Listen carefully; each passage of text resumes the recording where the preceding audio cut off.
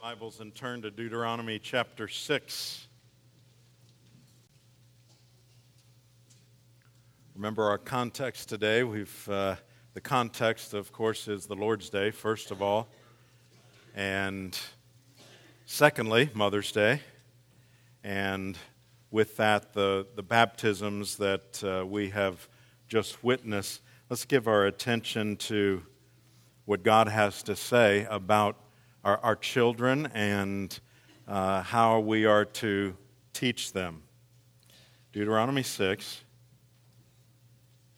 Now this is the commandment, the statutes and the rules that the Lord your God commanded me to teach you, that you may do them in the land to which we are going over to possess, that you may fear the Lord your God, you and your son's son, by keeping all his statutes and his commandments, which I command you all the days of your life, and that your days may be long.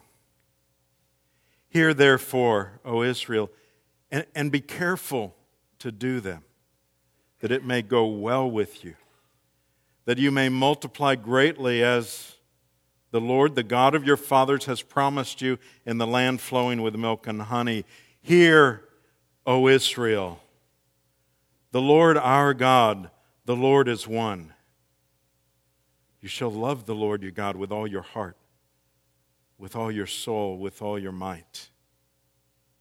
And these words that I command you today shall be on your heart. You shall teach them diligently to your children, shall talk of them when you sit in your house, and when you walk by the way, and when you lie down, and when you rise.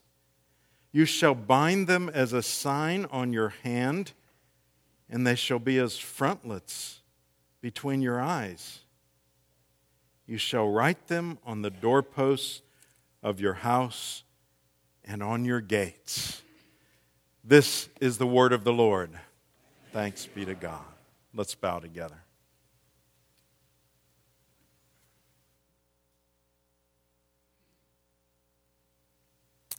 Oh Lord, we thank you that you instructed your people Israel long ago about instructing their children, the importance of it, the blessing of it. And Lord, because you've told us so in the New Testament, we are your people because of what Jesus did on the cross.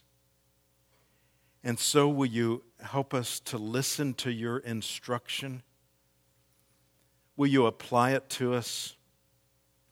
Will you convict us? Will you move us? Will you teach us? As a loving father to his children, we need to hear a word from you, and we ask for this in Jesus' name. Amen.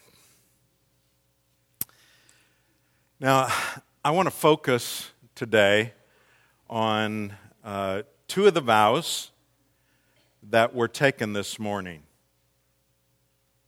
One of the vows that the parents up here took, and then the vow that you who are part of this congregation, if you raised your hand, the vow that you took. Let me remind you, this is going to be vow number 3 to the parents. They were asked, do you now unreservedly dedicate your child to God and promise in humble reliance upon divine grace? In other words, saying, look, I would not stand here and take a vow unless by your grace you empower me to fulfill it. That's how we understand this. Humble reliance upon divine grace, that you will endeavor to set before him a godly example, that you'll pray with and for him, that you'll teach him the doctrines of our holy religion, and that you will strive by all the means of God's appointment to bring him up in the nurture and admonition of the Lord. And then I ask you as a congregation, do you as a congregation undertake the responsibility of assisting the parents in the Christian nurture of this child. Now, I have to tell you that for my wife Connie and me, we have 4 children, and that vow was particularly precious to us. For most of our child-rearing years, we did not have grandparents around. We did in the later years. But for most of the years, we were away. And I could not look out. I didn't baptize my own children. We had other pastors come. But every time I looked out and I saw a congregation raising their hand, yes, it was hard for me to grasp emotionally. That's why I always say that's your extended family, because to us it was very, very real. We knew that our children had aunts and uncles and grandparents, none of which lived near us, but all of which lived near us, and they were saying, we're gonna help you in this. We're going to be your family in this. Now, in those 2 vows, there's a common phrase, and that is nurture and admonition. And we're going to talk about those. But I want to reverse those 2 vows and start with the congregational vow. And here's why. I don't want you to think that this is a message just for those that stood up here. Because it's not. It's for all of us. It is for those of you that took the vow today, whether you have children of your own or not. This message is for those who have taken the vow previously in terms of assisting the parents. It is for those who have children and have had them baptized. And it is also for those who've chosen not to have their children baptized, but nonetheless, you love your children and you want what we have talked about. You want them growing up knowing the Lord. So it's for all of us in those categories. Now, I have to admit that maybe it's unfair to ask you earlier to take that vow. Do you as a congregation undertake the responsibility of assisting the parents in the Christian nurture of this child? To ask you, will you take this vow? And now I'm about to explain to you what vow you took. Here's how it works. We have to take the vow so we can find out what's in the vow, okay? Stay with me on this. It might be unfair, but I think it's pretty straightforward. Everything I'm saying that pertains to the baptismal vow applies to all of us as a congregation undertaking the responsibility to assist the parents. What we're saying basically is this. We all have a role here in this. Now, it doesn't stop after you raise your hand and encourage the parents at that point, though that was big. We're going to talk about the Christian nurture of a child in a few minutes as we look at the other vow. But here's the question, how can we help? I want to, real quickly, 3 ways. 3 very practical ways you can help and you can begin to fulfill that vow. The first one is you can pray for those children and for their parents. They have stood in front of their peers, in front of a congregation, but way, way bigger than that, they have stood in front of an all-knowing and all-seeing God, and they have said, this is what we will do by your divine grace, but this is what we will do. You must pray for them. Don't underestimate that.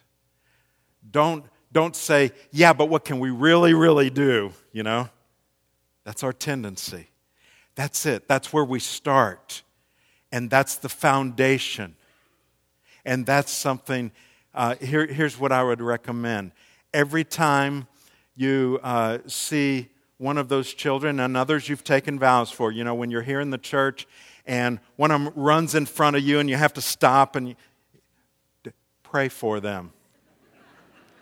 Pray for their parents. Use that as a reminder when you see them here. And when you see parents sometimes, and I don't see any right now, so I'm not calling anyone out, but sometimes struggling with their children here in worship, pray for them. Those of you that have had children, remember. And I know you will pray for them. Because we all know what it's like to feel that pressure of, are we disturbing? When do we take them out? Those kinds of things. So absolutely. And don't underestimate that. Secondly, there's an informal influence that you can have. I've been encouraged to see some in our church in the older generation. I'm not going to define that, but in the older generation, serving as surrogate grandparents. And I love seeing that, where a child will run in, and especially when I first came here, I didn't know relationships, and they'll run up and hug somebody, and I just assumed they were actually related, and I find out later, no, they're not. They've just kind of taken on that role as more grandparents and so on. Let me ask you this. Do you know the names of children in this church? You're not going to know all of them. But how about the children that sit in your section? Yeah, I know you have a section. I mean, you see somebody out there and you say, oh yeah, they sit in my section of the church, or you must be from another section of the church, okay? But at least the children in your section. And do you know their names? And do you call them by their names? That's big. That's important to children, and it will help you in praying for them. And then thirdly, that's indirect in terms of, treating them like your children. And then the third is a direct influence. And here's what I mean by that. And I think all these are a part of that vow. It takes 36 people to work with our children every week. It takes close to 100 people to work with our children for music and arts camp. Last year, we had 80 people working with our children for Vacation Bible School. Now, that's a lot of people. They're not all teachers. Most of them aren't. Most of them are just doing other things for these ministries to take place.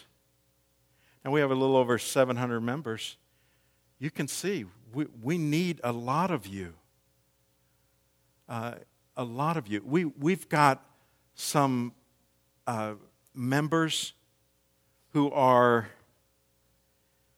in the children's ministry, and I mean this in the most positive sense, they're lifers.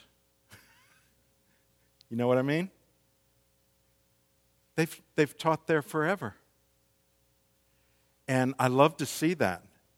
But we need new lifers to come along too. And we need those that can't be a lifer but can jump in here and there.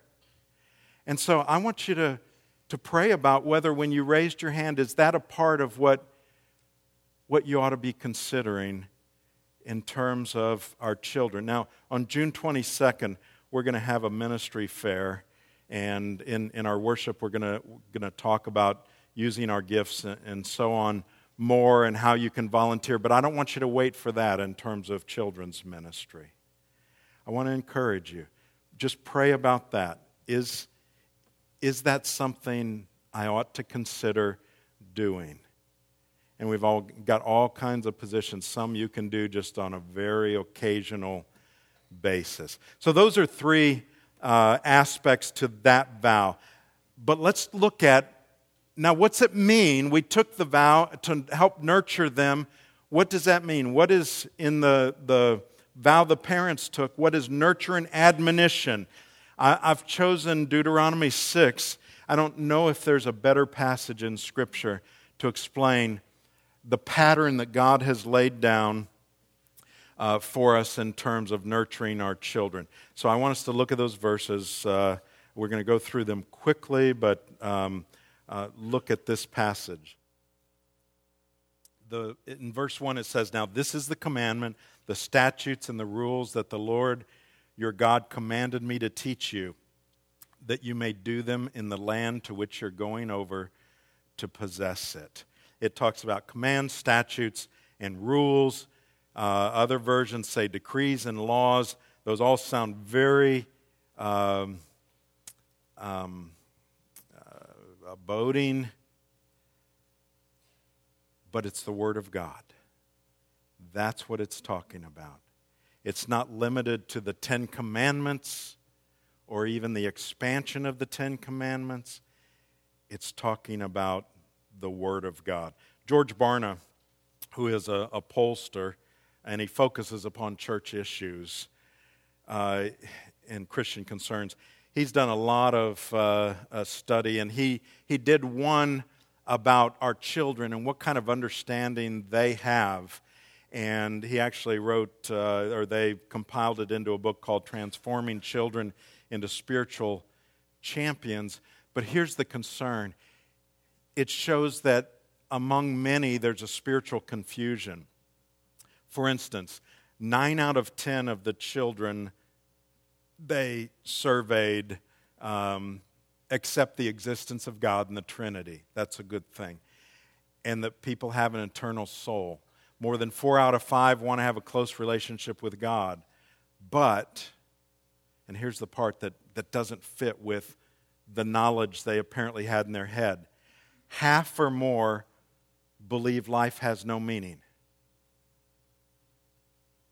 That's not half of the children in the world.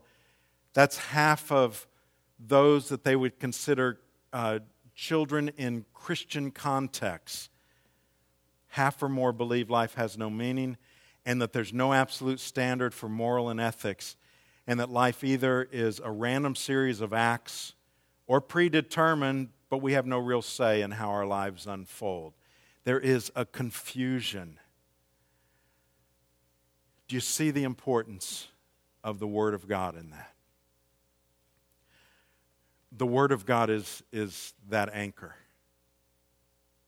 That anchor that says, look, here's where you learn these truths. Here's where you learn about God.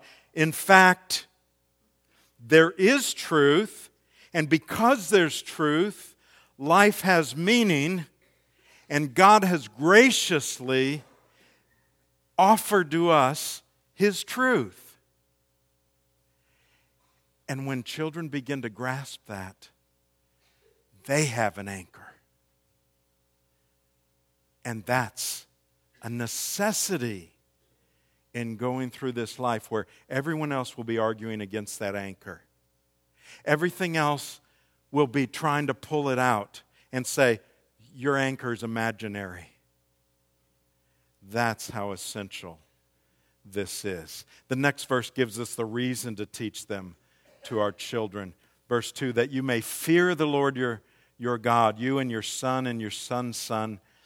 By the way, that's way more meaningful to me. When I started teaching this years ago as a young pastor, I applied it to me and my son and my daughters. But then it says, and your son's son. We have grandchildren now. And I see why that's so big. It's huge. And this is all a part of what he's commanding here. That you may fear the Lord your God, you and your son's son, by keeping all his statutes and his commandments, which I command you all the days of your life, and that your days may be long. Now, fear of the Lord, when did that become a bad thing? When? I understand that the reason in some people's minds it's a bad thing is because there's a misunderstanding of it.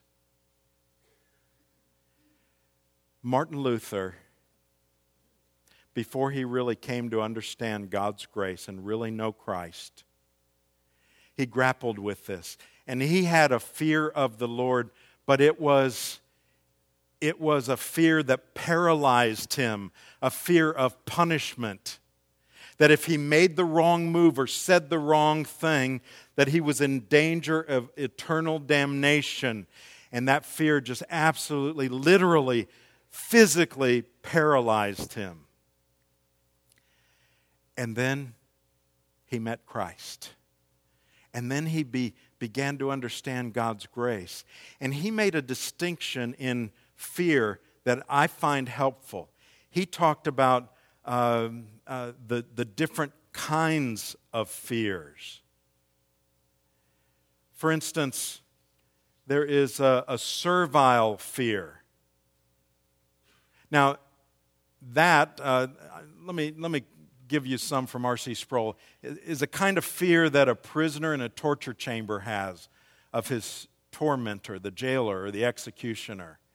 Dreadful anxiety in which someone is frightened, or the kind of fear a slave would have at the hands of a malicious master.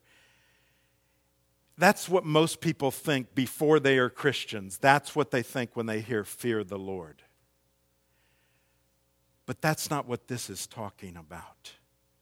There is also what Luther called a filial fear, the idea of family when he talked about filial. It's a fear, it refers to the fear that a child has for his father, like a child who has tremendous respect and love for his father or mother and who dearly wants to please them. You see, it's in a positive sense. It's not an anxiety of failure, an anxiety that I will be punished, but rather it is a reverence and a love and respect. That's what this is talking about. Listen to what the Bible says fear can bring. Fear of the Lord. The fear of the Lord's the beginning of wisdom. The fear of the Lord adds length to life. Are these good things for your children? The fear of the Lord is a fountain of life, turning a man from the snares of death. The fear of the Lord teaches a man wisdom. Through the fear of the Lord, a man avoids evil. The fear of the Lord leads to life. How could anyone not want that for their children? Now, is there an aspect of another kind of fear? Well, there is a fear. Hebrews 10 says this: it is a dreadful thing to fall into the hands of a living God. But here's how we use that with our children. Not to threaten them, but to we say, it is a dreadful thing to fall in the hands of the living God. And that's what Jesus did for us. That's what He did for us. He made it so we don't have to fear that we are falling into the hands of an angry God. That's the good news of the gospel that we share with our children. The next verse talks about enjoying this life. Verse 3, Hear therefore, O Israel, be careful to do them, that it may go well with you, that you may multiply greatly. You see, these are temporal blessings in this life. As the Lord, the God of your fathers, has promised you in the land flowing with milk and honey. So He's teaching them not just to look forward to heaven someday and it'll be great and we just kind of endure this whole dreadful life until then. What does our catechism say? What is the chief end of man? To glorify God. I hear the little rumble, yeah. To glorify God and enjoy Him forever. Now, forever doesn't start after we die. We're in forever.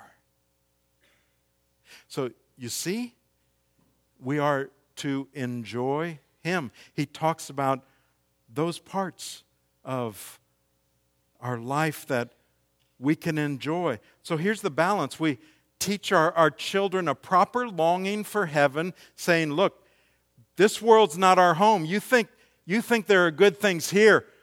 Heaven's way better than anything we're enjoying here, but live life to the fullest here. But understand, there's always going to be something better. So we teach them that balance. Yeah, we're pilgrims. The world's not our home. But while we're here, He gives us opportunity for joy. That's what we need to teach our children. And then teaching them the absolute truth about our God. Verse 4, this is called the Shema, and it was precious to, if any of you have Jewish background, it was precious to Jews to hear this, because this is what set them apart. When they would hear this, they would say, that's who we are. That's the God we worship. Hear, O Israel, the Lord our God, the Lord is one. See, that set them apart from all the lands and the countries and the religions around them. Our God is one. And that's who we worship. And then it talks about a wholehearted devotion. Verse 5 and 6. You shall love the Lord your God with all your heart. Have you ever done that even for 1 minute? Love the Lord your God with all your heart, with all your soul, with all your might. And these words that I command you today shall be on your heart. All your soul and all your might. If your devotion to God is lukewarm, your children's devotion to God will be cold, barring an intervention from God Himself. If you're lukewarm in what you do, your children are going to be cold. It doesn't go the other direction naturally unless God intervenes. So how do we get these truths across to our children, and then so that they will pass them on to their children? Verse 7. You shall teach them diligently to your children, and shall talk of them when you sit in your house. When you get that? Not just when they come to Sunday school. When you sit in your house, when you walk by the way, when you lie down, when you rise. He's just saying all the time. That's what he's saying in a simple way. You shall bind them as a sign on your hand. They shall be as frontlets between your eyes. You shall write them on the doorposts of your house and on your gates. Now, they take this, many people in Israel today take this literally. A week and a half ago, we were at the Wailing Wall. And you don't have to be there to see this, but it's everywhere there. You see where it says that you shall bind them as a sign on your hand and shall be as frontlets between your eyes. You see the men there. There's a men's side and a women's side. And you can go down to the wall, but I kind of stood behind a curtain. I felt like a peeping Tom. I was watching them. And the men, they take these straps, phylacteries they're called, and they wrap them, and they have a certain way to wrap them around their hand, and there's a box right here, bound to their arm. Inside is the Word of God. And then they put this thing on their head, and there's a little box on their head. And inside of that is the Word of God. And then in their homes, at their doorposts, they have what they call a mezuzah. And they even had them in the hotels. Every hotel room we went into had one of these. And it's a little thin box. And as it's been blessed, and inside is the Word of God. And as they walk in, they touch it. It's a kind of a kiss with the hand. They touch it and then they go on in, and it's a reminder that in this place is peace and it's governed by the Word of God. Now, I'm not suggesting that. I don't believe, actually, that's the right application. But they're taking it seriously. And so what we must do is say, well, without the phylacteries and all that, how are we going to do this? How are we going to keep the Word of God in front of our children at all times? First of all, it says this: we are to teach them diligently to our children. Some of your versions say, impress upon them. Now, I have heard parents sincerely wanting to do the right thing and also sincerely falling into political correctness, saying, I want my children to grow up and make their own decision. They mean well, those parents. But you know what? Realistically, do you do that with anything else? Do you say that with their nutrition? I let them eat whatever they want. I want them to own their own decision. Of course we don't do that. I let them decide whether they want to go to school or not, so that they can own their own decision. We don't do that. I just plant a few vegetables every year, and I got them in late because I was on a trip and it was cold here. Anyway, suppose 2 weeks ago I said, hey, you want to see my garden? And you said, yeah, let me see your garden. And so I say, well, come on out back. And we come out back, and they say, well, where is it? And I say, well, it's right there. And you're looking, and all you see is a bunch of weeds. You say, well, that's not a garden. And I say, oh, you know what? I didn't really want to impose upon the dirt there, and I wanted it to decide if it was going to bear fruit and what it would bear also. You see how silly that is? What happens? The weeds take over. If we create a void, the weeds will take over. We are to impress upon them. You can't make anyone believe, but you can impress upon them in the most glorious and positive and winsome way the glory of the gospel and our faith. So then, as we impress upon them, it's a lifestyle discipleship. That's the idea of when I rise up. It's telling parents it's not about getting your kids here to Wednesday night ministry or Sunday morning Sunday school. It is about that. But if that's all they're getting, it's not enough. They got way more things out there that are going to offset those two little opportunities. It's what's your home teaching them? What are you, mother and father, teaching them? Parents, know this.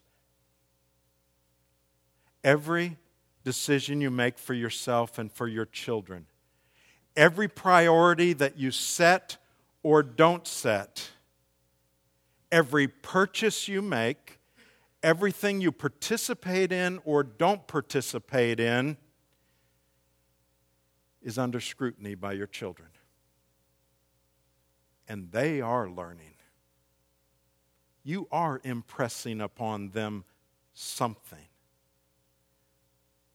Are you impressing upon them these things of God? Some of you will remember a few years back now, we'll probably hear about it again before long, there was a book out called It Takes a Village to Raise a Child. And that, it was from an old saying that, look, it takes a lot of people, our whole village in order to rightfully raise a child. And while it might have had a different philosophy, I'd just like to change that just a little bit and agree in this sense. It takes a covenant community to raise a child. And we have this wonderful opportunity to assist these parents in the nurture, Christian nurture of these children. May God give us the grace and the strength to do that. Let's pray together. Lord, our children need us to be sold out to Christ. Sold out. Will you help us? We waver far too easily. Will you reinforce us? Will you equip us? Will you empower us for your honor and glory? And in Jesus' name, amen.